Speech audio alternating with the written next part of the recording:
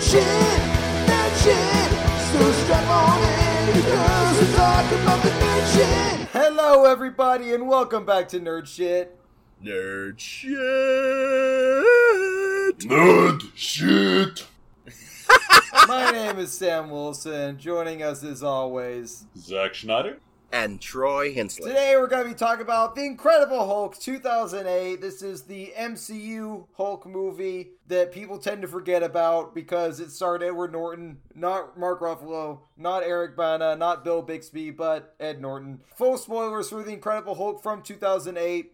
It is part of the MCU, guys. It is canon. But first, we'll get to... Well, actually, first of all, how are you? I know you asked us how our week was off air, Troy. But how was your week, Troy? How have you been? I had a really good week. I got everything finished up for the sitcom, and they paid me within a week. And I was like, holy crap. That's nice to wake up That to. is unusual. I know. That is really unusual. That's they what pay I you said. Within a week, yeah. So, yeah, I'm still I'm reeling usually from waiting that. for months for my checks to come in. Yeah, me too. I booked an improv prank show for next week, so I'll see what that's like. Oh, that'll be fun. Yeah. Nice. Yeah, I had a very good weekend, actually. I had a really, really good weekend. Wink, wink, nudge, nudge, say no more. No, I had two... one person listening to this podcast might know what I'm talking about. No, I had two really good shows for the play that I'm in. We had two really good performances for Two Gentlemen of Verona, and my band also had a really good gig at this random gay bar. So it was all fun. It was all good. Actually, talking about gay bars, that's a good transition into our first pre-show topic, which is Pride Month. It's Pride Month this month. We're in June. So I know it's more of a broad, general world category, but there's definitely, I think representation in kind of nerd pop culture is definitely important. And it's something that there's been a lot of problems of, not having as many LGBT superheroes and characters in nerd culture as there could be, but it's definitely getting better. There are definitely more characters than there ever have been that have been representative. So, I don't know, where you guys just general... I know this is not the most organized topic, but just general thoughts on Pride Month and, where you feel like LGBTQ plus representation is right now in kind of nerd culture. So, in comics, it's been there for a while. To varying degrees of, being handled well. Currently, we have something that was long implied to be the case, but in, almost every medium, we have, for instance, Harley Quinn and Poison Ivy, in a relationship together.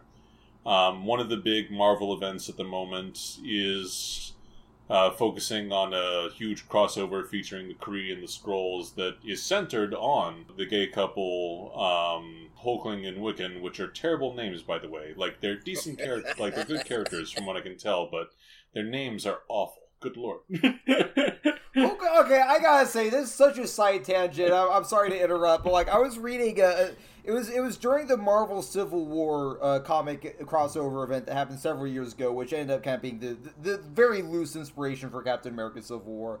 But I remember that there was this character in one of the comic books who in one of the mainline crossover comics who we thought it was this one guy the whole time, but then it turned out to be Hulkling in disguise because I guess he's a shapeshifter. I remember it was oh no, I'm not this guy. I'm really Hulkling. And I remember reading the comic and being like, who? It's just so random because the comic that comic itself didn't set up who Hulkling was. It's just I guess I'm just supposed to know who Hulkling is. Yeah. What? It's okay. Yep. Yeah, it's that was such a extreme left field twist, especially since I didn't know who Hulkling was to begin with. It just made it even weirder. Anyway, but yes, continue, Zach. So yeah, on shows it's actually pretty good. CW, for all the fact that they are really stuck in soapy romantic dramas and kind of cheesy action.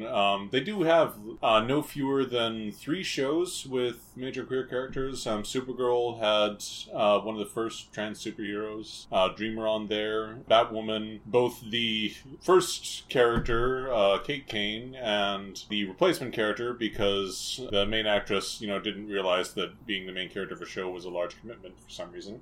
Main characters of Batwoman are, lesbians. The Legends of Tomorrow, the captain of the intrepid group of heroes is the boldly defiant bisexual Sarah Lance. So there's, pretty good representation on there. Several shows, all ages shows even, are having better representation that, just keeps improving over time between, one of the first big ones was Avatar, The Legend of Korra, and then we have She-Ra, Steven Universe. Actually, both versions of She-Ra, although it was, way subtler back in the 80s. But let's be honest, Korra was much more subtle than any She-Ra episode ever was. Oh, yeah, it was way more subtle.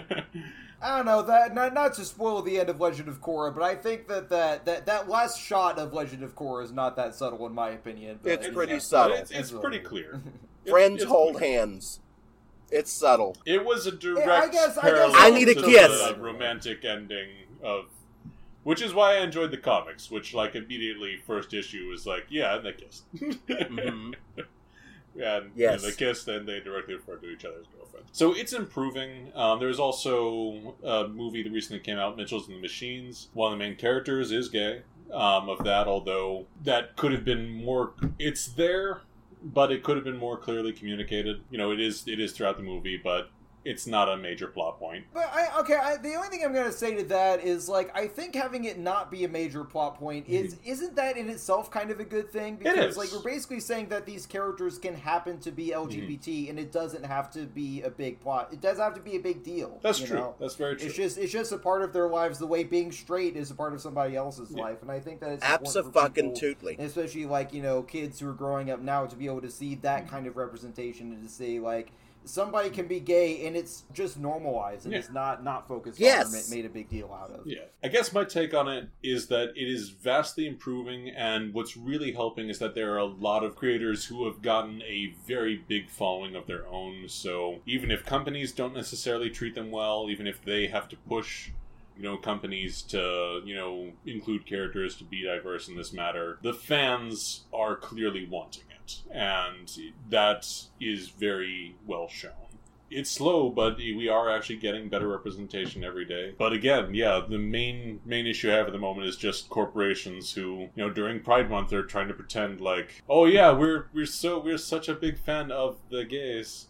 And it's okay, but literally you have gay creators who were working on some of your shows who are telling stories about how hard they had to work with you specifically to include representation in their works. It's you can't just use this as a banner. You gotta do the work. Banner. That's a good transition into the Incredible. Oh, that's what you're for that. Go ahead, Troy. I almost agree with you, Zach. And I'm seeing a lot of people complain about the corporations. But I remember in the 90s where it was okay to abuse us. And it was okay to call us horrible names. It was socially acceptable for companies to work like that. So they were horrible, and they were afraid of losing their business, and they should have been brave. I do stand there. Mm-hmm. They should have been brave. But I'm glad that we are past the point of someone not being called out for calling someone any of these derogatory names. It's nice to not fear touching your boyfriend's hand because you don't know what's going to happen. Coming from the South, you never knew what was going to happen. Because if there's one thing that people could agree on, you would have the racists that would agree, okay, I don't like you, you don't like me, but we're going to kill this queer over here. Deal? Deal. And with corporations taking this, hello, we're here, we see you, now we're advertising to you, it legitimizes us. It really does. It jumps us so far ahead, and I hate to be so dramatic with the examples of where we came from. That wasn't so far back. You know, so when the corporations are behind us like this, there's more backing. Will they stick their necks out for us? No, not at all. But it makes people more scared to attack us, if that makes sense. But I'm seeing a lot of my friends complain about that, and I say the same thing to all of them. I agree with both of you and to a certain degree, like that, yes, like for a lot of these corporations, it is just lip service, but it is still important for them to show that they are at least trying to have the appearance of being allies, because yes, there was a time, again, not too long ago, that they wouldn't have even done that, because they wouldn't have wanted to be controversial, quote unquote. Yeah. So the fact that, you know, these companies are actually, you know, changing their banners to be like, yes, it is popular and it is a good look to do that now, but like, it's the fact that that is the case is still a step in the right direction. Yeah, as far as like representation goes in nerd culture, yes, it's getting better. There are instances like, okay, looking at Star Wars and like the thing that they did at the end of Rise of Skywalker. My problem with that is that it was basically the equivalent of if at the end of Return of the Jedi, General Maydeed suddenly started making out with Mon Mothma. Yeah. That would have been like, wait, what? Like that was still my thing. It's like there was no indication that there was anything going on between. Well, that was like the problem I had with Rise of Skywalker. It just felt like this, like, oh, and here's something for the gays. This like, those are like was nobody some kind characters. of love story like, going on. yeah, it's like, what? It's like, might as well have, you know, Admiral Akbar is gonna start kissing Lando or something. Like, it's like, what? I don't know. Like, I mean, Lando would be down. Yeah. Yeah, no, for sure. It's like the knee and nub. Yeah, it's like, no. It makes me giggle. They were trying. Like, I'm not even gonna really bash that because, like, they were trying. It just that just felt a little bit like, oh, here you go, gays. You know. But they did queerbait us. They did queerbait us for all those Yeah. years. Because we know who the kiss should have been between. All I'm saying is Yeah. Finn should have been locking lips. A lot of people feel that way, and I Including think the that actors, that but- would have been better because, like, I go back and forth as far as whether I would have actually liked to have seen that, but I think that was still set up better than the kiss that they actually did have. I will say, Yeah. you know.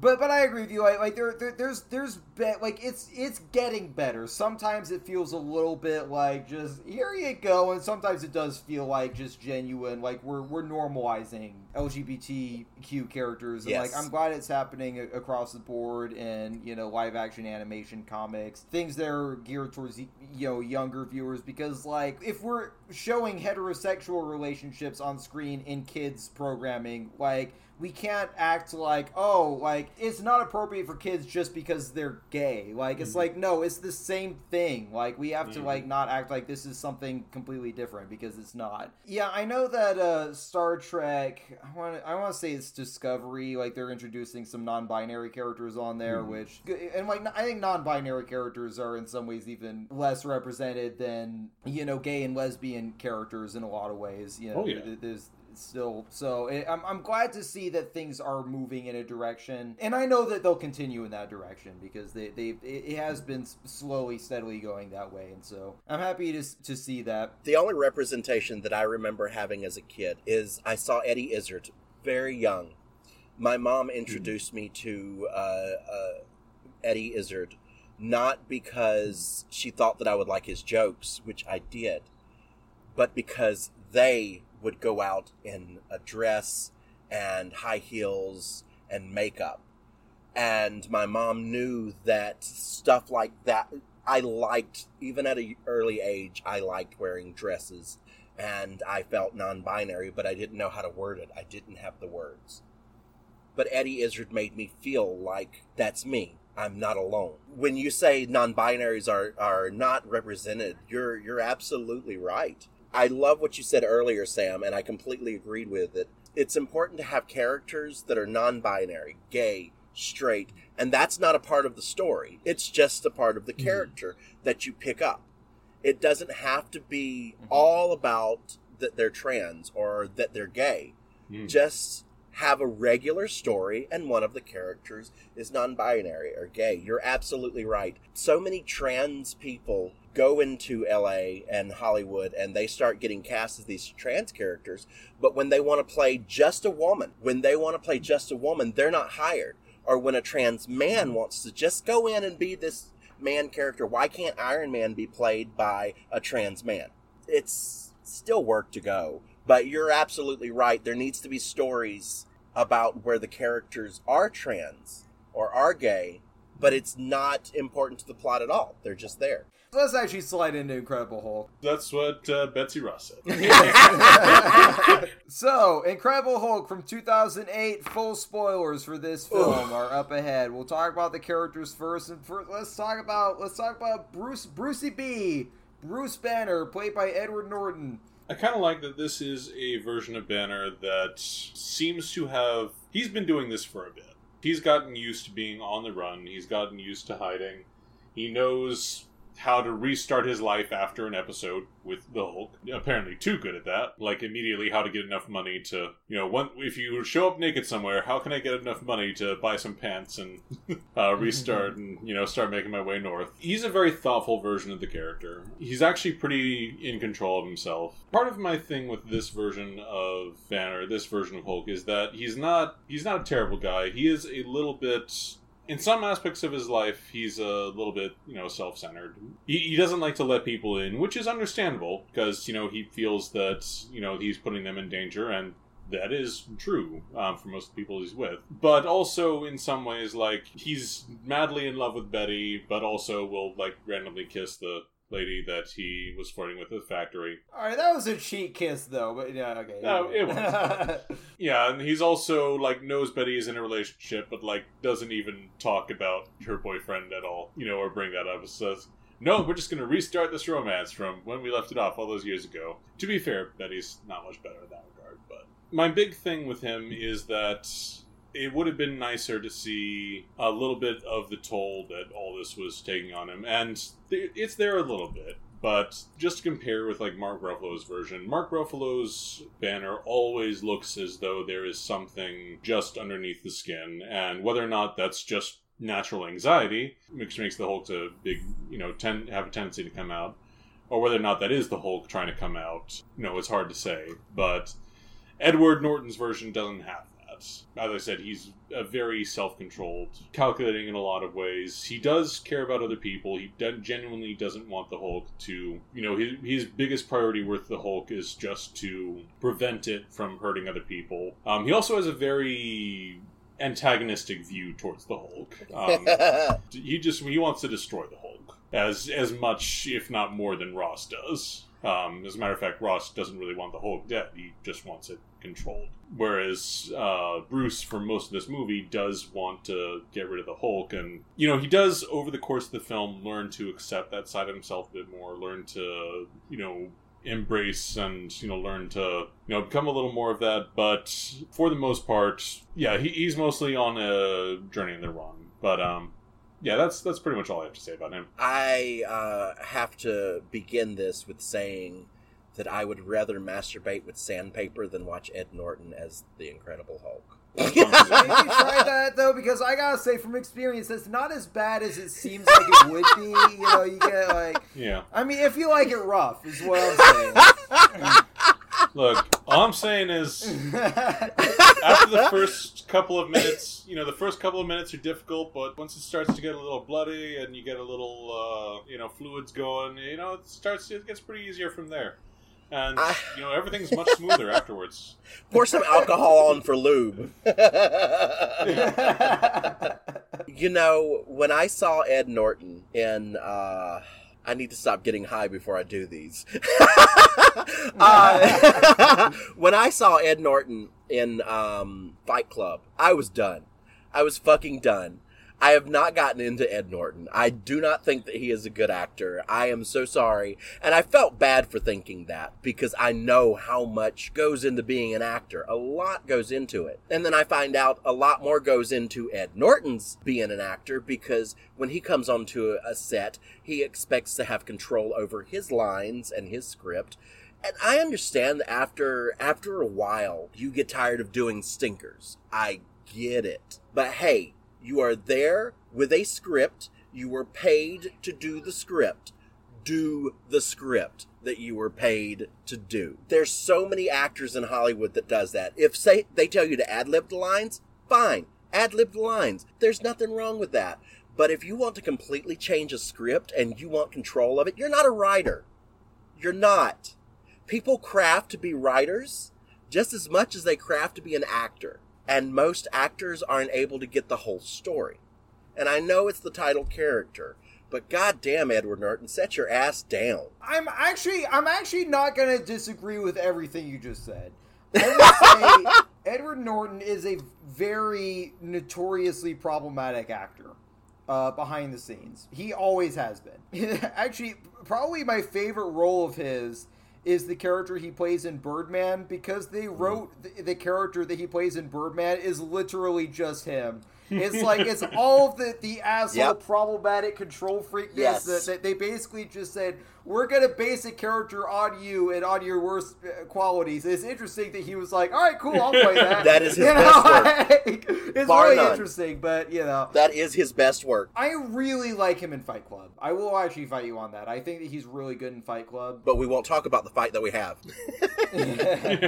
Regardless of anything behind the scenes, I do think that the work that he displays on screen, I think he's a very good actor. I actually do. I understand completely why he was replaced as Banner, because he's a fucking nightmare to work with and nobody should have to put up with that. No. Like, you know, it's like, and I'm not saying that I like him better than Mark Ruffalo. Like, I can, it's the thing, like, I can like two different takes on a character and not necessarily, to be honest, I actually do think that Ruffalo is a better Bruce Banner. I actually do. But that doesn't mean that I don't also think Edward Norton was good. I think Edward Norton was actually good. Yeah, I agree with a lot of what you said, Zach. Like, if anything, I might have a little bit more of a positive view of his overall character, because it's like, we're going to get to the Betty Doc Samson thing going on, because I actually do have somewhat similar thoughts on that you do on that, Zach. But, like, just the fact that, look, it had been a long time since Bruce and Betty had seen each other. They didn't really know where they stood with each other, what the hell is our relationship status. Yeah. She had chosen to move on with her love life, and he was maybe making a step towards also doing that. Again, he kissed her on the cheek as his way of saying, thanks for helping me out, though. I know that there was some heat going on between them, but it was like, that was like hey Marta, that was sweet of you to help me out. Scary, yeah. I guess, like, I know that there's flirting going on. I just didn't necessarily view that as being any kind of a disrespect towards Betty, like, in any way. It's like, look, A, they don't know what their relationship is, and B, it's not like he just, like, took her face and made out with her. You know, it's like, I don't know. But that's a whole other thing. But yeah, no, like, I think he's a good character. I buy him. Like, I think Norton does a good job of showing that balance between kind of the scientist Bruce Banner and the fugitive Bruce Banner. That, like, yeah, he's a very thoughtful character. Like, I buy his intelligence. I buy that he's this young scientist guy. I really do. I think he's a good Banner. I think that he fits the character well. And there's something about, like, one thing that I'll say about him over Mark Ruffalo is, like, I think that there's something about Norton specifically as this, like, fugitive character. I really buy that aspect of him, you know, like just the kind of, like, there's kind of a dorkiness to Ruffalo's Banner, which I love, but I kind of like the fact that with this Banner, like, without still not, like, he still seems like the scientist character, but he feels very comfortable, like, being on the run at this point. Like, he's very, like, he's able to do these chase scenes. He seems very, like, lean and athletic and all that. It's a different take on the character. At the time that this movie came out, we were not yet introduced to Mark Ruffalo. This was definitely my favorite Bruce Banner up to that point. I actually do like, and I like Eric Bana as Bruce Banner, but I think that I actually like Norton more than Bana. I think that he overall is a more interesting character, and I like the writing, I like the performance. There's enough kind of darkness to him, with, like, in a different way than the Mark Ruffalo version, where there is a bit of that anger under the surface. But yes, as you said, Zach, it is a little bit more controlled in some ways. But he's at this point, like, he's been on the run as the Hulk for some time when we get to the beginning of this movie, and he's just trying to keep a lid on himself. He's trying to control himself. If we're going to compare other actors, I honestly do think that Mark Ruffalo is the best Hulk. And I really liked Eric Bana. I love Eric Bana. He's a phenomenal actor. But there was something that Bill Bixby, whenever it came out whenever it was re-released in the 80s, my grandmother and my uncle was a little slow, and my grandmother and my uncle would watch it because my uncle would talk about that show like it was God's gift to mankind. So I watched it as a child, and I actually rewatched it about a year ago. There are a lot of subtleties that Bill Bixby brought to the Incredible Hulk that was fucking phenomenal. He's right behind Mark Ruffalo because Mark Ruffalo nails it. He really does. But Bill Bixby, he made the Hulk and Bruce Banner a very, very interesting character. I know Lou Ferrigno played the Hulk, and that's a fucking another story. But Bill Bixby was pretty phenomenal. That's all I've ever experienced that actor from. I would like to watch more of his work. I just never have had the time. It's funny. There's actually a Bill Bixby cameo in this movie where he's flipping channels and Bill Bixby shows up at one point on one of the stations. Yes. It's like, yeah, they found a way to give him a cameo, which I thought was great. And of course, Lou Ferrigno also has a cameo, but since he's actually still alive, they could actually put him in the movie. But you'll gasp at me saying this. I haven't actually watched the Incredible Hulk TV show. I haven't either. So I can't actually judge the Bill Bixby version, but I know a lot of people really love that version as well. You know, here's the thing about Eric Bana. I do think that the problem with that movie was not Bill Bixby. I will say that. The problem with that movie was not Eric Bana. Excuse me. It definitely wasn't Bill Bixby because he wasn't even in the movie.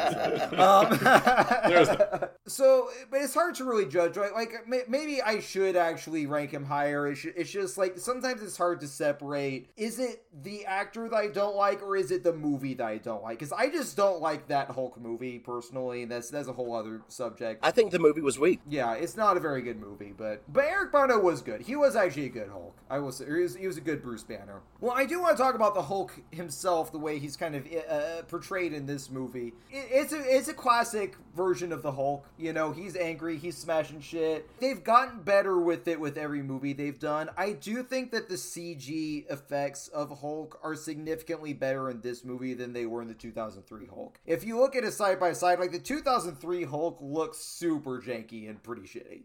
It honestly does. Like, this CG is not perfect, but it actually holds up pretty well. I feel it's hard to do these very human looking characters in CG and have them look realistic, but they've gotten better with every movie, and I think that they did a good job with it in this movie, and I think they did a good job of creating a sense of anticipation for the Hulk showing up. You know, that we'll get to the chase in Rio, but when he becomes the Hulk for the first time, and like you just see his eyes turn green at first, and then you know like the reveal of the Hulk I thought was very cool. And one detail that I've only picked up on rewatching this movie is like there's one part in that first scene where the soldiers led by Blonsky are just seeing like the fog that the Hulk is in, and you hear like some. I thought it was just growling at first. You actually hear the Hulk saying, "Leave me alone." Which is like, it's so cool. It's such a cool moment when you pick up on that, because like it's hard to hear, but like it's like I liked the way that they portrayed the Hulk in this movie. Of even within this movie, you can start to see he's becoming more and more intelligent as the Hulk, and especially like his interactions with, you know, the fact that he does recognize Betty within the film, and then of course him saying Hulk smash at the climax as well. So yeah, this was pretty much a faithful adaptation of Hulk from the comics. I also I'm pretty sure we're going to get into a little more of, you know, his overall, you know, character arc, but I do like the Hulk actually does have he has a bit of a journey, a bit of a character arc through this film, slightly separate from Banner. Like, obviously they're tied together for very clear reasons, but I do like at the beginning, you know, he, apart from saying "leave me alone," Hulk at the beginning of this movie is very much driven by instinct. For the most part, rage and fear, you know, strongly reacting to pain. over the course of this movie, not only does Banner, get a stronger control of the Hulk actually gets a stronger control of himself, too. He starts to have emotions other than just rage and frustration and anger. Those are still some of the core emotions that will bring him out, but with Betty, he is, able to feel, a little more comforted. He's a little more curious about the world around him. And especially during the fight with the Abomination, we'll get, into the nitty-gritty of the fight scene with it. But I love that fight actually has several moments where we see him more thoughtful. Like there's a moment when the, Abomination gets back up and we see Hulk actually have like a moment of reaction where he's just like, like kind of sighs and looks off before getting back in the battle, where he sees the fire and puts it out with the clap from his hands, which requires a little bit of thought on his part. And of course, when he brings out the response of Hulk smash, this iconic line there. But yeah, I just like that we do see the Hulk start to develop into a kind of person of his own, which obviously gets much more explored in later movies as well. But, I do like that we start to see that here. That it's not just a big, angry monster version of Banner. It is actually his own character in a way. Well, the thing that I like about him saying Hulk smash is that to me shows a level of self-awareness as far as how he's perceived. Mm-hmm. It's like, Abomination saying, any last words? Like him saying Hulk smash almost feels like, it's like, you guys are waiting for it's like, this is how you guys view me, so I'm gonna give it to you. Mm-hmm. I don't know, like maybe I'm reading into that, but it's like, you guys want the monster, here's the monster type thing. That was kind of how I kind of viewed that. That showed a level of self-awareness, the fact that he was able to kind of think to say that of all things. I want to talk about Arwen Evenstar. Betty Ross. I don't know, Troy. Well, I'll let you start. What do you think of Betty, played by Liv Tyler? Why? Why? It's a waste of screen. I really don't like the love stories. I think they're stupid. So what? Who fucking cares? You're a good actress, great job on what they gave you, but why do we have to have a love story? Why does there have to be a love interest? Why? It's a wasted character. There's this phenomenon that I coined while watching a lot of CW shows a while back that I call a young woman breathlessly waiting on a rooftop. There was not a rooftop in this movie. Everything else was like to a T. It's basically a character who should and perhaps could have their own arc.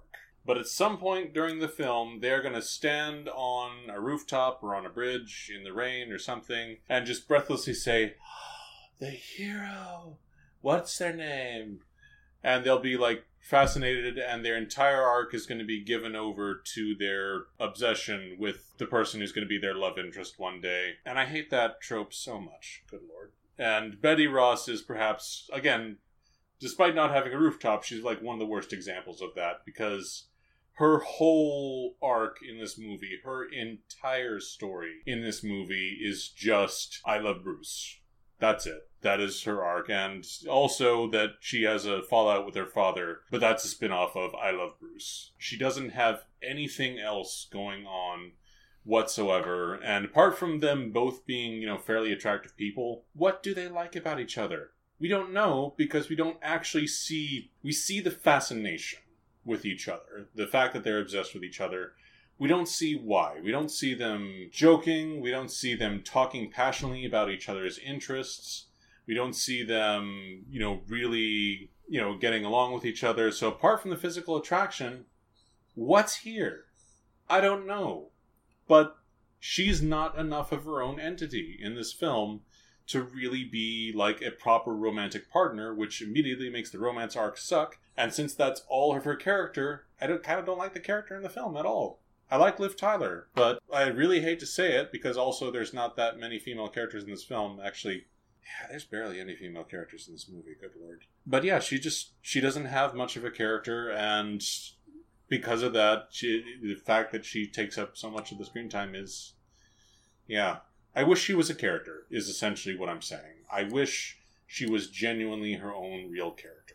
Liv Tyler has been fucked over so many times in her career with these shitty, flat-written, I'm gonna wait on the guy fucking bullshit. Seriously. She's a phenomenal actor. Give her something. You're not wrong with a lot of that, Zach.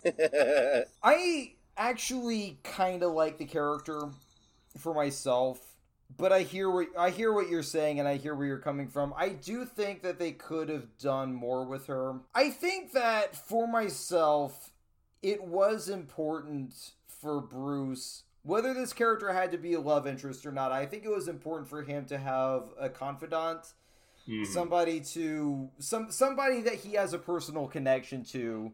Having that character be a scientist who also worked on the project makes a lot of sense.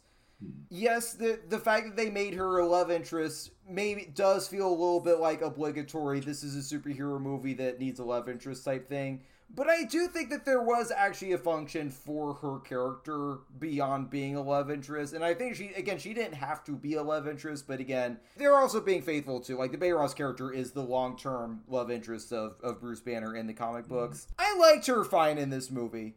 I honestly did. I haven't seen the 2003 Hulk in a long time, but like I honestly do think that this movie handled the Betty character better than that movie did personally. Because again, I really do think like there were ways in which, you know, she did move the story forward. She was the person that had the data that he was after for the Hulk data that he was after to give to Dr. Stern later on. I think that there are certain things about her storyline that could have been expanded more. I do have some problems with the way the Doc Samson character was handled, which we'll get to in a second, but as far as like why do they like each other, I think that there is a bit of a kindred spirit thing of, you know, they're both they respect each other because they're both scientists, they're both peers, like, and I do feel that energy with each other of they're two people that, because they're both really smart scientists, there is a kind of mutual respect that they have for each other, which I could imagine that leading to an attraction. And there are moments with her that I really like. Like, there are little comic relief moments with her that I really like her and Bruce in the cab, you know, where after they get out, you know, Bruce is like, yeah, I can teach you some techniques with that anger. She's like, no, you zip it. You know, it's like there are these funny little moments, you know, that I enjoy with her. So overall, I think that it was important to, whether this needed to be a love interest or not, I think that it was important for Bruce to have a character who was a personal connection to him, to help humanize him and to give him a confidant within the movie. And so I actually do overall like her, and she's not the best character ever, she's not the best love interest ever, but I like her in the movie. So I'm definitely a lot more, like, warm on her than I think you guys are overall. But I did actually have a problem with, and you kind of touched on this, Zach, of the fact that when Bruce re-enters her life, she's dating Doc Samson, who, as soon as Bruce shows up, she apparently just immediately sweeps under the rug, kicks to the curb. All right, bye, dude. It's like, what? Especially since it really seems like there's actually nothing wrong with this guy. He seems completely like a good dude. I don't know. Like, are you guys with me on that? Like, I just no, I'm 100% of that. Like, literally, they were dating at a restaurant, and then she leaves the restaurant, and then like completely ignores him for the entire rest of the movie. It's like, wow. Like, literally, the second she thought she saw Bruce, she dropped Doc Samson like a bag of bricks. Like, good lord. I do think that Doc Samson did not need to be in this movie. I know, so Doc Samson is actually a fairly, he's a character from the Hulk comic books. And I know, okay, so there are two things. I know that they maybe wanted to establish him so that they could bring him back if they made another Hulk movie. That was one reason why he was in this movie. I also know that there was a series of deleted scenes from this movie in which Bruce does actually decide, oh, you're dating a psychiatrist? You know, I should probably see a psychiatrist. And he actually has a couple of sessions with Doc Samson. But because those scenes ended up being cut, we're just kind of left with this character that we're wondering, wait, why is he in this movie? You know, like, And yeah, I do think it was like, I actually really like the one scene with Samson and General Ross where, you know, Samson is just like, yeah, I used to wonder why she never talked about you. It's like, I thought that was actually a good scene. It's like, I kind of actually do want to see more of this character. I think he is actually good. I think he is actually a good character, but he doesn't really serve... He doesn't really serve much of a function in this movie, and I think that it would have been nice to have maybe even gotten an addressing of her relationship with him, because, like, as it's shown in the movie, it kind of, like, I was like, why did they cut to Doc Samson? He's just like, you know, he's like calling, he's like getting her voicemail and saying like, hey, are we still dating? Like, what? You just like ran out of the restaurant. Like, what? You haven't talked to me in like 5 days. Like, what's going on? I mean, I get it. Your new boyfriend is, yeah, but listeners, I was making a very rude hand gesture with both hands. Spaced roughly a foot and a half apart, but yes. so yeah, we're all on the same page for the most part as far as Doc Samson goes. But again, I enjoy. I overall like the Betty Ross character, but I understand why you don't. But okay, so her dad, General Ross, I thought it was a little bit strange that they decided to make it a kind of a minor plot twist that he's her dad. It was like, what's the point of preserving the mystery around this? But you know, whatever. But yeah, William Hurt playing the character of Ross from the comics and previous media. I don't know, Zach, what did you think of Ross? Every single version of Ross that has ever appeared has been an obsessive bastard with very little regard for other people, barely even any regard for himself, just obsessed with power and keeping it under his control. And this is absolutely the version we have. This version, of course, does find his heart almost too late, where he realizes that it's like, okay, it's not actually worth my daughter's life, but he's willing to cut it very close. Yeah, he's also like an incredibly greedy character. Like, he has, I want to say Blonsky is the name of the abomination. Yes. So he has successfully tested with Blonsky that the super soldier serum they have not only works, but it even works better than they thought, because, you know, Blonsky had all of his bones pulverized and he healed in like a few days completely. It's like, that's it. That's your super soldier serum. Just go with that. But no, he wants the Hulk. He wants the most power that he can get out of this. Even though, again, he like had a successful super soldier and can definitely recreate that. But he's a dick. So yeah, it's a very faithful version of the character. I thought that, you know, William Hurt played him very well. Managed to get that across, and ultimately, yeah, a good introduction to the character. I agree. I think it's a very faithful version of the character. I think that William Hurt is probably my favorite actor who has played him on screen. He was interestingly played by Sam Elliott in the 2003 movie, which has the look, but was maybe a little too mellow and chill to be Ross, I felt. But you know, no, I think William Hurt absolutely nailed this character, and I think that honestly, I think Ross is one of the highlights of this movie for me. I think that he was a great antagonist. I think that it was just complex enough. I do like the fact that, again, like you said, Zach, he does end up finding his heart almost too late, but he ultimately does want to protect his daughter, and he has that connection. But he overall, like, I think he's such a staple for Incredible Hulk storylines. He kind of is mainly I would argue kind of the main antagonist of this movie. I mean, Blonsky as well, but no, it's Ross. But yeah, I think that this was a great introduction for this. And of all the things that they carried over from this movie, I'm glad that the one thing that they carried over from this movie into the rest of the MCU was William Hurt as Ross. I think that was a great casting, and I think that he did a great job playing the character. I agree. William Hurt is a phenomenal actor. I absolutely love him. And I do think that he nailed this character. He made a good secondary villain. They also made him a more rounded villain with him finding his heart. I really like the rhythms that they gave this character. He's one of the high points of the movie. Yeah, yay! We found one where we all agree. Consensus. Ross is pretty good.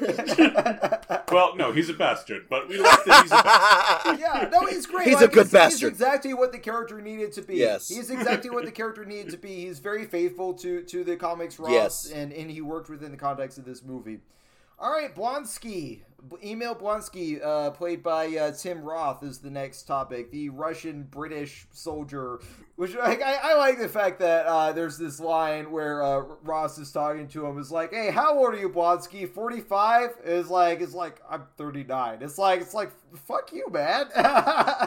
But they're kind of, that was always kind of a comment, because like Tim Roth was not 39 when they shot this movie. Let's be honest. But you know.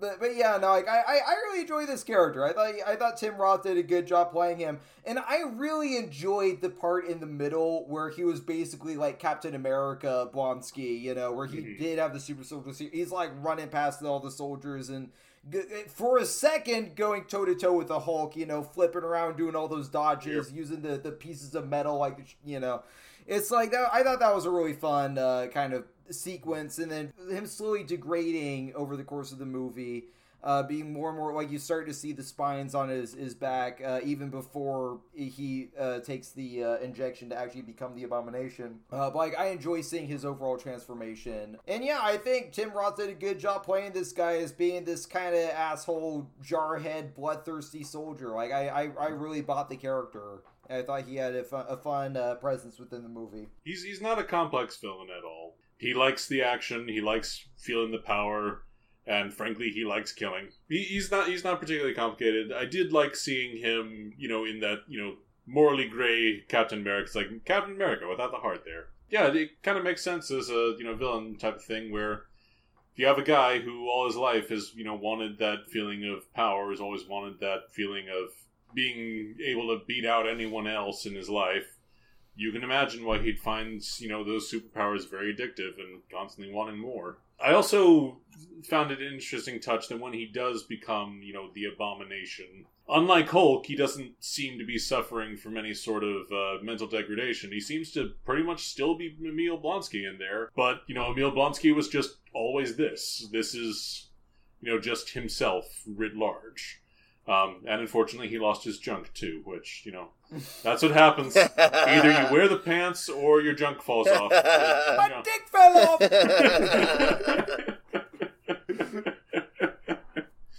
It's one of the dangers of, you know, superpowers in films. You gotta, yeah.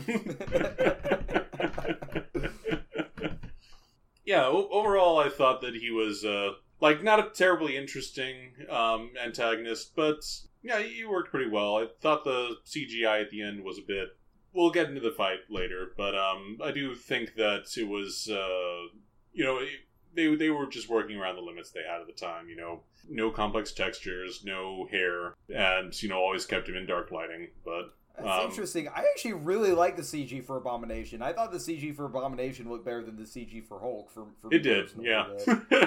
Okay, that's fair. I do agree with that. I really liked it. I thought, like, it was really good for 2008. Yes. You have was. to Absolutely. remember that. It was really good for 2008. I completely agree. It was really good for 2008. You know, I'm not going to complain about the VFX, because I do think that I think they gave us the best they could. Richard Mall was the voice for Abomination in the 90s, and that's where I remember it from. Anybody that doesn't know Richard Mall, I fucking loved him as a kid, because there was a show called Night Court, and he played the character of Bull, and he was tall and silly and funny. Most kids might remember him from Scary Movie as the Ghost, maybe Scary Movie 2. But Richard Mall could have played him in real life. He was very, very big. But Tim Roth is a phenomenal actor. And I think that he did a really good job at giving us this great villain. I always say your movie's only going to be as good as your villain. I will always say that. I am so sad that I don't like this movie because he was a great villain. He was. He makes a great villain. He's made a career out of being the bad guy. But that's what we do with these English people. I think he's English anyway. No, he is, yes. Okay. but I think that he is a phenomenal actor. There's always something going on in his eyes, and he's thinking about the moment before and where he's going to move to next. I absolutely love this character because of that. He fills that archetype, and it's believable. Yeah, I agree with that. So throughout the movie, of course, Banner is communicating with somebody codenamed Mr. Blue, which, I remember the first time watching this movie thinking that it was going to turn out to actually be somebody who's chasing after him. It's like, oh yeah, send me all the data. Please, somebody trying to get the data for their own purposes, which, there's some truth to that. But no, like, it ended up being Samuel Stern, played by Tim Blake Nelson, who actually was pretty much what he was presenting himself to be, but just ended up perhaps being a less ethical scientist than, than Banner might have liked. But yeah, I love Tim Blake Nelson. I actually really enjoyed this character. What did you guys think of him? It's Tim Blake Nelson. Yeah. I deeply love Tim Blake Nelson. I also just love that line. It's like, no, just making sure that you had informed consent beforehand. It's like, well, this man has got his morals on straight. I will create a crazy, giant, evil monster man. I just want you to know what you're getting into before I turn you into that. Exactly. I'm a little upset that we never got to see the character flourish, or that they never brought it back. I agree. They set him up to become the leader, which is a character from Hulk comic books. They showed at the end, because like the leader is green and has this big swollen head, and they show there's something dripping into his head and it swells up. Like, they totally set him up to be the leader, which could have been a future Hulk villain. Yeah. And to be honest, even to this day, I hope they still can do something with that. Because Tim Blake Nelson is too good of an actor to not use, and they totally set it up. And I think this is one of the biggest, in my opinion, it's one of the biggest loose ends of the MCU. I completely agree. In my opinion, that they haven't revisited. Not only one of the biggest loose ends, but one of the biggest problems I've had. I would love to see. Huge missed opportunity. It's still time. They can still bring him back as one of the villains. They really can. And I think they can do a lot with him. You know where I hope they bring him in is in the She-Hulk TV show they're going to do. Because I think he would be a perfect villain for She-Hulk. Yeah. Because She-Hulk being the more intelligent version of the... Of course, Hulk is intelligent at this point in the MCU. But She-Hulk known for being the more intelligent. Like, it feels like to have the more intelligent villain for her to go up against, to me, would feel very fitting. Oh, yeah. I feel. I'd watch the show if they did that, because I love stuff like that. Yeah. I mean, I'm on board with the show anyways, because I love Tatiana Maslany. Absolutely. I'm down for it. But I want to see Tim Blake Nelson break out in this role, because he's a phenomenal actor, and I would love to see what he does with just his... Absolutely. He's very Jokerish, and I would love to see what he does with this character. I think they did a good job in this movie. This is kind of an offshoot that just I thought of while talking about the Sam Stern character. I think they did a good job of explaining the pseudoscience in this movie in a way that was easy to follow without feeling like they're talking down to us, if that makes sense. There are elements that get a little bit convoluted, but like the whole thing of when they're trying to cure the Hulk, of like, okay, did we just cure the Hulk or did we just suppress that episode? They did a good job of like explaining how all that, the uncertainty of all of that, so that there was, I mean, we all know he's going to become the Hulk when he falls out of the plane, but still like creating a little bit of at least like pretending like we're having some tension about whether he's actually going to turn into the Hulk when that happens.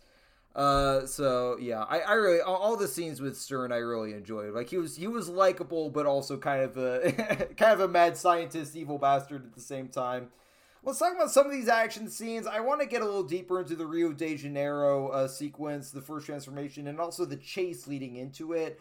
I am a sucker for a good foot chase through urban environments in movies. Like, I don't know, like I like those more than I like car chases. I just think there's a lot you could do with like. And Rio de Janeiro is such a city that's just perfect for that, because there's all these rooftops you can like jump onto, and like there's a lot of verticality to it of like the elevation. I think that was just a well shot chase sequence in my opinion, with a lot of different kind of levels to it. What did you guys think of that whole sequence?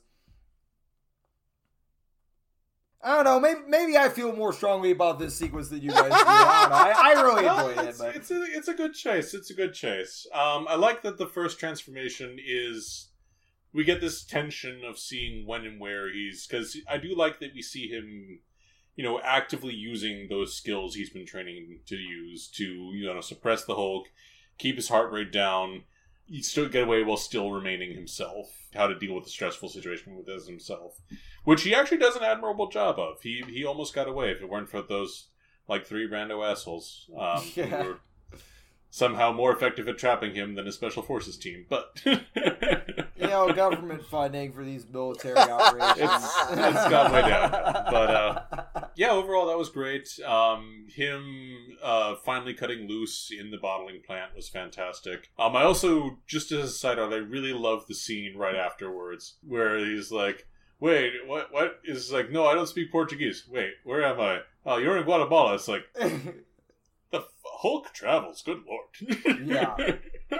I had looked it up on the map afterwards because I was expecting Guatemala to be like a neighboring country. Guatemala is super far. It's super fucking far. Nowhere It's up in Central America. What I like about the first transformation of the Hulk too is that they made the Hulk a horror movie monster. That is a big thing that I think is important to do when you're doing stories about the Hulk, is that the Hulk is fucking scary, and I think really making him a horror movie monster, as well as because he's also an action hero, and he's an action hero at the end of this movie, but starting off of making him, doing it from the perspective of the soldiers and making the Hulk scary, I thought was very well done. I thought it was very well directed and shot. I do like that they used it and made it seem like he was this horror monster. It was beautifully done and beautifully shot. That's something that they carried over from the Bill Bixby Incredible Hulk as well. They treated the Hulk like he was a monster, to be feared, and it was just, I thought it was well done. Any thoughts on the college campus lawn battle? This is the first time we see Hulk in broad daylight in this movie. It's a cool fight. I like the sonic things that they attacked him with. I thought there were some really cool things in this battle, and then seeing again Blonsky as just human super soldier version of Blonsky going toe to toe with the Hulk, I thought was cool. But of course, ending it with the Hulk just punting him into a tree, I thought it's just a great end to that whole sequence. Yeah. It kind of showed that the Hulk he's powerful, but he's not 100% unstoppable.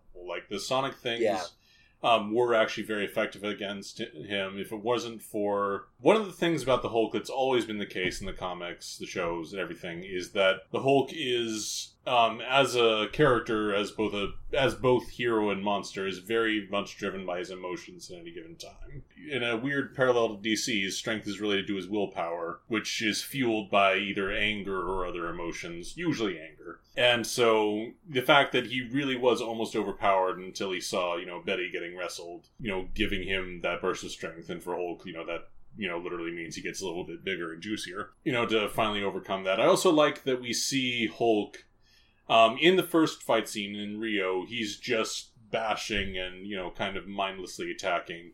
In this scene, we see Hulk start to use tactics. Takes off pieces of that. I'm still not sure if it was just a car or if it was also like an ornament, some kind of art piece. He uses that as, both the weapons and shields to defend himself. He thinks it through to use them to take out the sonic devices. As I said earlier, Hulk goes through a bit of a journey. This is we start to see a little bit more thoughtful Hulk, not just purely instinctive. Yes, the thoughtful Hulk, the next Hulk movie coming out. Actually, that is what it would be if they made another MCU Hulk movie. It could be called the thoughtful Hulk. Yeah. So I do like that. I liked the Neil Blonsky Super Soldier thing. I also like that it shows just how far Ross is willing to go with this. That he's willing to bring in this much firepower on a college campus with no warning, not telling anyone else, that he really has no limits to what he will go to. No matter how much shit he would normally be put under. But no, this is, Ross is using the full power of the U.S. government. Later on we find out that, S.H.I.E.L.D. is Hydra and all that, but we do see at this early stage in the universe how untrustworthy this version of the U.S. government was. that they would do all this as a clandestine mission, putting U.S. lives at risks. Which, it's not great when they do it, in Rio or when they pull all that, but, it just shows how far they're willing to go for their own ends. Hey, to make an omelet, you gotta break some white eggshells. I guess if there's nothing more to add as far as that goes, let's go to the main event, Hulk v. Abomination. Hulk versus Abomination. At the end, the big fight that we've all been waiting for. I'm just glad that we got a battle in one of these movies where Hulk is fighting something that actually poses a threat to him. It's like that's actually evenly matched. If anything, with Abomination, maybe having an edge over Hulk, because as you said, Zach, like he still has all of the intelligence. He seems to have all the intelligence of Blonsky, and Blonsky, it was already a fighter before he became the Abomination, as opposed to Bruce Banner's a scientist. So it is kind of that. He's got some kickboxing training, but exactly. Overall, my biggest complaint with the fight scene is that their designs were actually not too similar. So their silhouettes were pretty different, but with the specific lighting that they chose, and I know they chose it because this is 2008 CGI. They had some limitations. So they wanted it to be, relatively darker. But because of that, it was actually a little hard to make out which character is which at times, just because Hulk's, distinctive green color, you couldn't see that. He looked like he was basically the same color as the Abomination in that lighting that they chose. I do like the actual fight dynamics. That it is a very appropriately for Hulk, famously played by Lou Ferrigno for years. He's fighting, Blonsky's, still using, proper arming methods. Hulk is basically a wrestling fighter writ large. Where you have, like, wrestling characters enter the ring with fantastic, weapons. It's like, okay, so he is really bringing in a cop car that he turned into boxing gloves. They really are bringing in a bell with a massive chain that we're using to attack. So yeah, it was an inventive fight scene. It was fun. Loved seeing like the classic wrestling moves. And again, I also just liked seeing that we do get a little bit more of Hulk with a personality during this fight. So yeah, overall, I thought it was just a good, fun, classic brawl at the end. Although at the end of the movie, I did constantly think it's like, okay, so Hulk leaves, and the Abomination's, like, clearly not turning back into Blonsky. Like, he's still, like, the Abomination shape. I guess that he might permanently be that.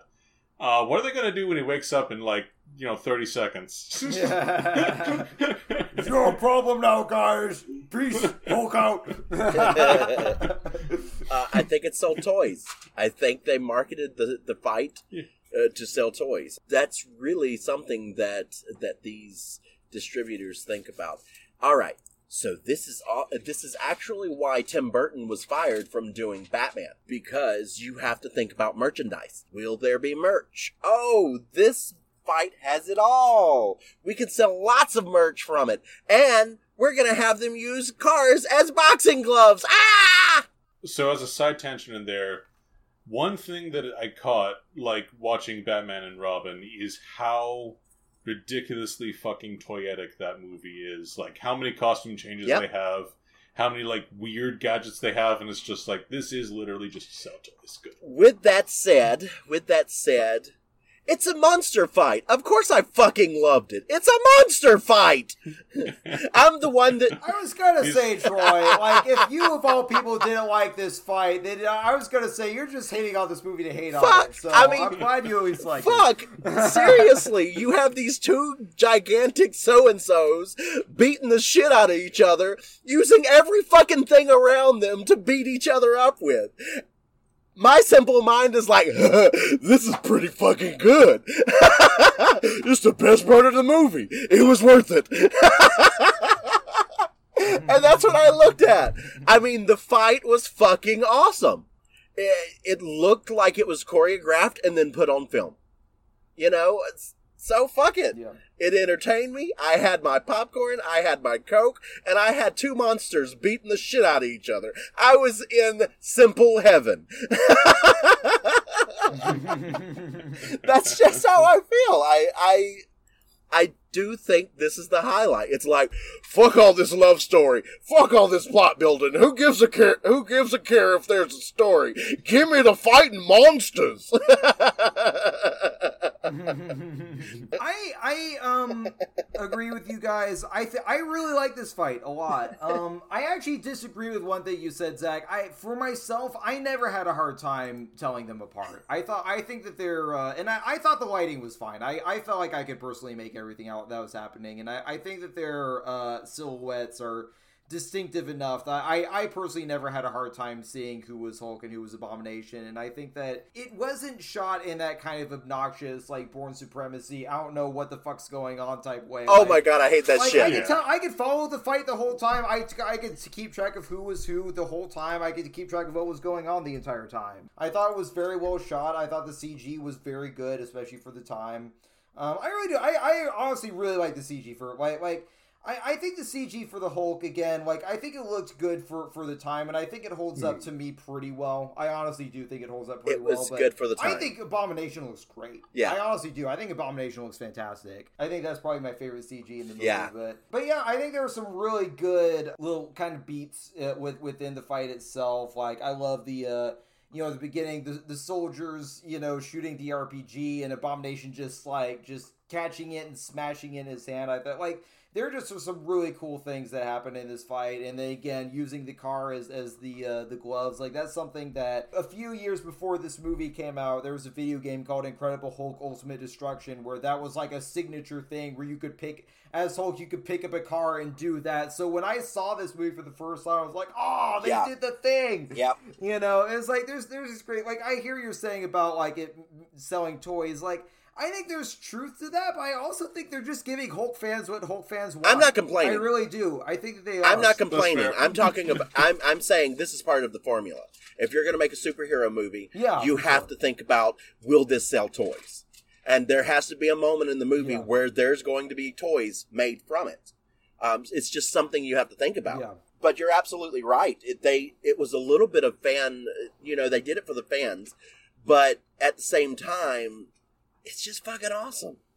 Monsters beating the shit out of each other. Yeah, I agree. It's a really good fight. I think this is a really fun fight. I love him clapping to put the fire out. I love him saying Hulk smash. Like, it's like those moments just, they work. They do. They're kind of goofy, but they work. Yes, he has the frame of mind to spare Abomination's life at the end, which I kind of agree with you, Zach. It's like, how are they going to keep him? Like, what? I feel like it might have actually been better if he had killed him, but they have. Speaking of the She-Hulk TV show, by the way, it is announced Tim Roth is going to be in the She-Hulk TV show. Oh, so that is a thing that they are. Look at Abomination. They are actually bringing him back.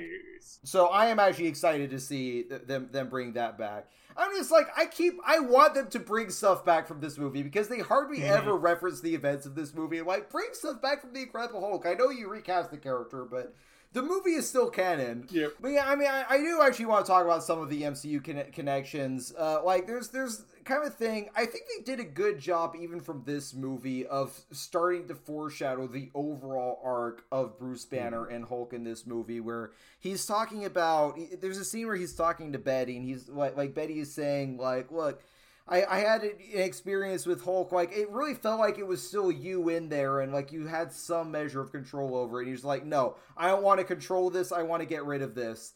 And, like, it really struck me, this is actually really good foreshadowing for what the Hulk's overall arc ends up being in the MCU. Like, I know that there are kind of arguments as far as, like, whether Hulk and Banner are separate characters or not. I think in the comics they more are. But, like, I think in the MCU, it is actually kind of all Banner, and I think that this movie does a good job of communicating that, which, again, makes it feel appropriate when, again, Bruce, like, I guess future MCU spoilers, when Bruce Banner does end up merging with the Hulk in Endgame. I think that was a journey that I think was very effectively started within this film. So what I always thought about the Hulk that was interesting was that he is kind of a different side of Banner, and he does begin to develop his own personality, which comes to an especial head during, not to spoil this too much, but it especially comes to a head during Infinity War, where they literally are fighting each other. But then they do also resolve that later.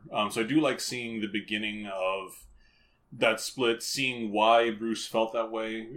Also, it's a good place to start, because since we eventually know that he will come around, that he will eventually decide, it's like, okay, I do have to accept this part of myself. And even at the end of this movie, he starts to get to where we see him again in the Avengers, where he is learning to accept, actively control when he becomes the Hulk, and, embrace that part of himself. So it is good to see that he is, that he is starting his arc for this movie. But that's just my thought on that particular. I've always thought that it was an interesting storyline, but they covered in Voyager, I think it was, where they had the two people become one, and then they had to kill the one person to make the two people again, except for it's the opposite. Is the Hulk a different person than Bruce Banner? So that's where it comes from, and I think it's a fascinating watch. And I would love to see them go back and catch us up on that.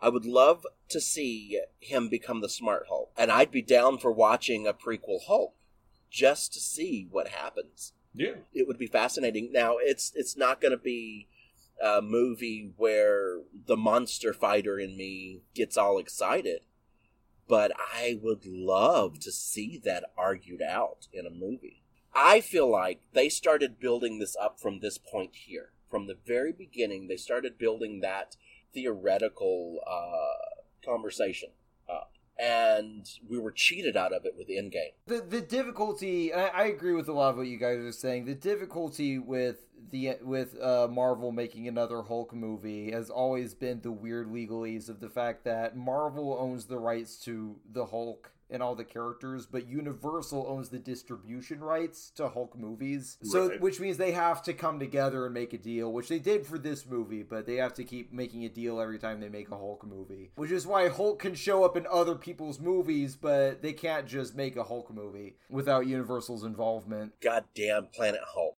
I do want to talk about on the brief subject of MCU connections. Let's talk about Tony Stark's cameo. Stark's cameo. Tony Stank. I remember being really excited when I saw this movie for the first time and seeing, okay, it looks like we really are going all out with this universe and the crossovers and this is the second movie in the MCU, and a lot of people didn't know what the MCU was, and it was really a surprise for a lot of people. Is that this is in the same universe as Iron Man. So the actual scene of him approaching General Ross doesn't make as much sense in hindsight. They kind of did a humorous justification of one of the Marvel one-shots, but it's really cool. It's a really fun, exciting cameo when you're watching this movie for the first time, I feel. Yeah, I really like the tie-ins. I like that we learn, for instance, those sonic weapons were Stark tech. You can briefly see, they had, in the beginning of the movie, you briefly see that they had ordered those, and see the Stark logo on the order sheets. And I do like that they had mentioned a couple of times, for instance, when they're tracing the call that lets them find the Hulk, that was because they'd finally reached out to S.H.I.E.L.D. And you do see, the S.H.I.E.L.D. logo, see that, they'd used their resources there.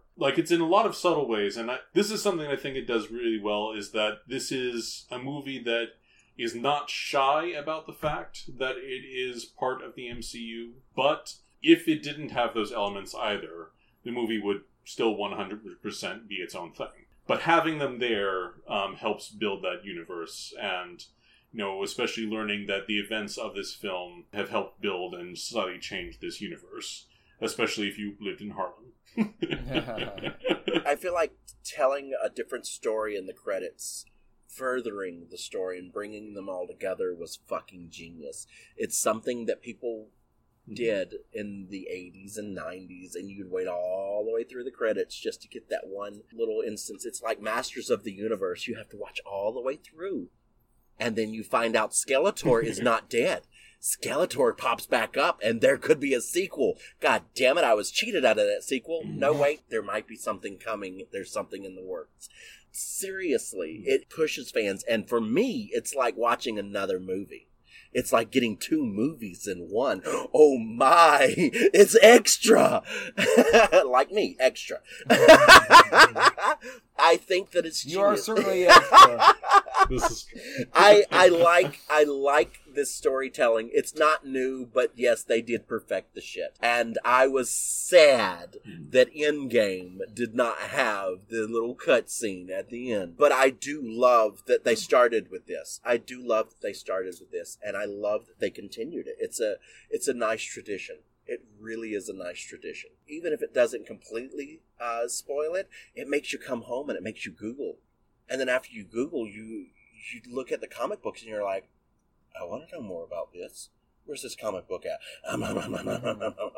You know, I can't get enough. It got me more into the comics than ever before. I had not been a big comic book person. My brother was. My brother knows all comics. But these movies with those fucking cutscenes got me into the comics. What's this? And then when I started seeing the cutscenes and I started picking up, I knew the fuckers had gotten me. They had gotten me to buy their comics. the bastards. But I enjoyed it. Well, let's go ahead and talk about overall thoughts and give it a score from 1 out of 10. Zach, why don't you start us off? Ultimately, I have mixed thoughts on the movie, and one of these days someone's going to have to slap me for always using the phrase mixed thoughts. Despite my things, I actually like Edward Norton's version of Bruce Banner. I love this version of the Hulk. Love this version of General Ross.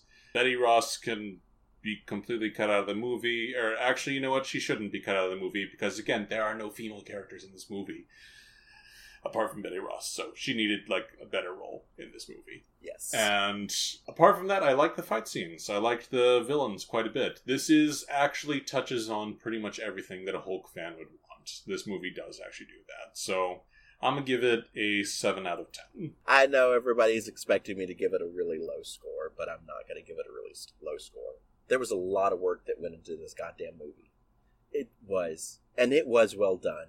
They did their best with the CGI. They did the best for the time for the CGI, inventing shit and helping push it along. You know, this movie has its place in cinema history. It really does. There was a lot of work that went into it, and it wasn't lazy writing. There was nothing lazy in it. I have a problem with the main actor, but they fixed that.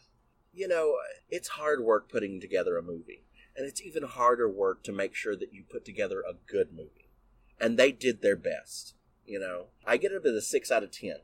And that's because I feel like they really should have given me a good female character. And it doesn't have to be a love story. I know it might be a love story from the comics. But let's call out the sexism in comic books from way back when. You know, there should not be a woman for the arm or a man for the arm of the hero just because they're a fucking hero. That's honestly my biggest complaint about this movie. That's my biggest complaint about most of Marvel Phase 1. Stop giving me these stupid love stories. But they put a lot of work into this film. And they paid attention to detail. It's not something that I'll watch over and over like Thor Ragnarok.